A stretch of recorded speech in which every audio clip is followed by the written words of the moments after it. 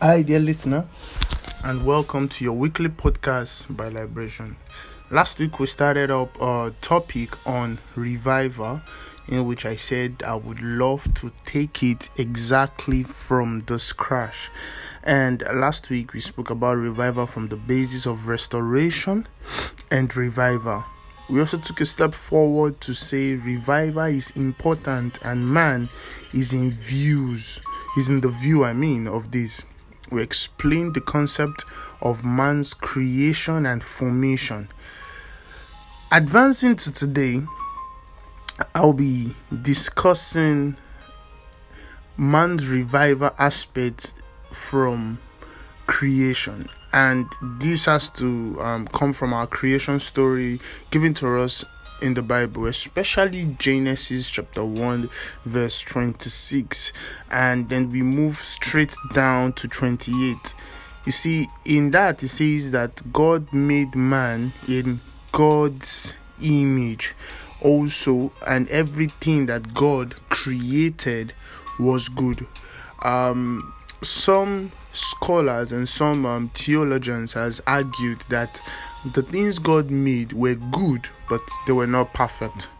Well, that's not a class for today. However, man and his creations, and when I talk about his creation, the Bible says, and God made every creeping thing, and God called out things and their kind, and fish after his own kind, animals after their own kind, plants after their own kind, and each of these things had a certain kind of glory. And you see, when we talk about the created things that God made, each one of them carried an embodiment of glory.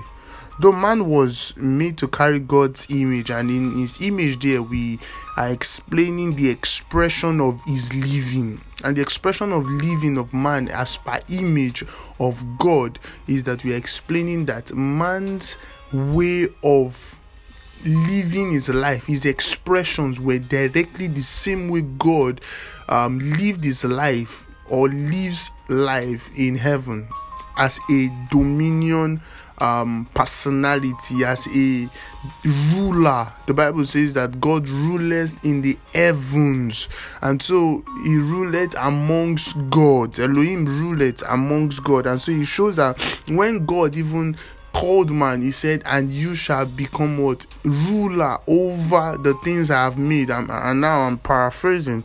And he said, yet he had a glory. And the kind of glory that man had was both celestial, in the sense that it was partnered with his spirit, and then terrestrial, which was partnered with his body, and we could even say his soul. And when we say his spirit, is because man is spirit, man is soul, and man is body. The Bible says in the book of 1 Thessalonians that he unto him is able to keep us blameless, spirit, soul, and body. 1 Corinthians 15:38 verse 40 proves to us the kind of bodies. He explains that there are certain kinds of bodies, and he says there is a body of the fish, there is a body of an animal, there is also a body of man, and each body carries its different glory. And it goes further to say there is a glory of the celestial, and there is the glory of what? Of the terrestrial. Man had the ability to both coexist in the celestial and also in the terrestrial. He did not carry the exact glory of heavenly bodies like angels, but he had a glory suited enough to be able to interact with heavenly things, celestial things, and yet terrestrial things. The scripture reveals the kind of bodies that man had and the ability for it to carry glory.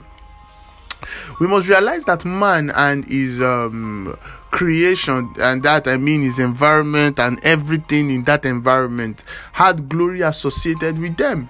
1 Corinthians 15:40-41 also helps us to understand it deeply. It reveals that there is more with the element of creation identifying glory as splendor.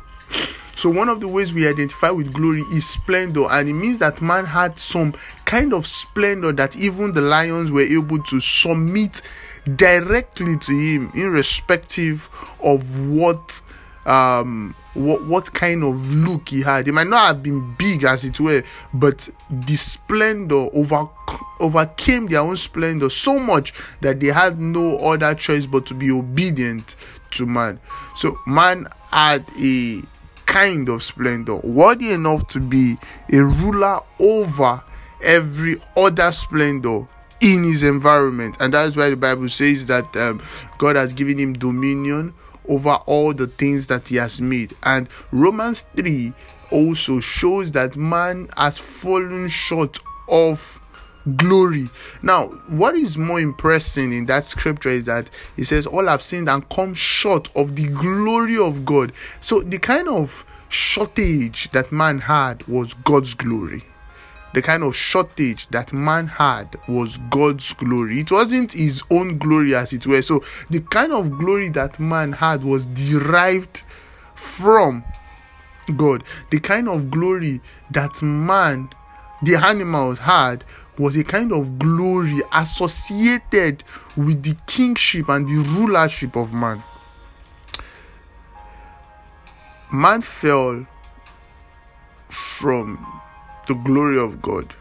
The animals fell, and the creations of the earth fell off from Adam's hand, because that Adam was short of glory, and so his creations that were made to subject themselves under him automatically fell short of glory. So everything that man was, the animals respected it because of the kind of glory he had. To them, that was a glory, the glory of man, but it was associated keenly with the glory of God.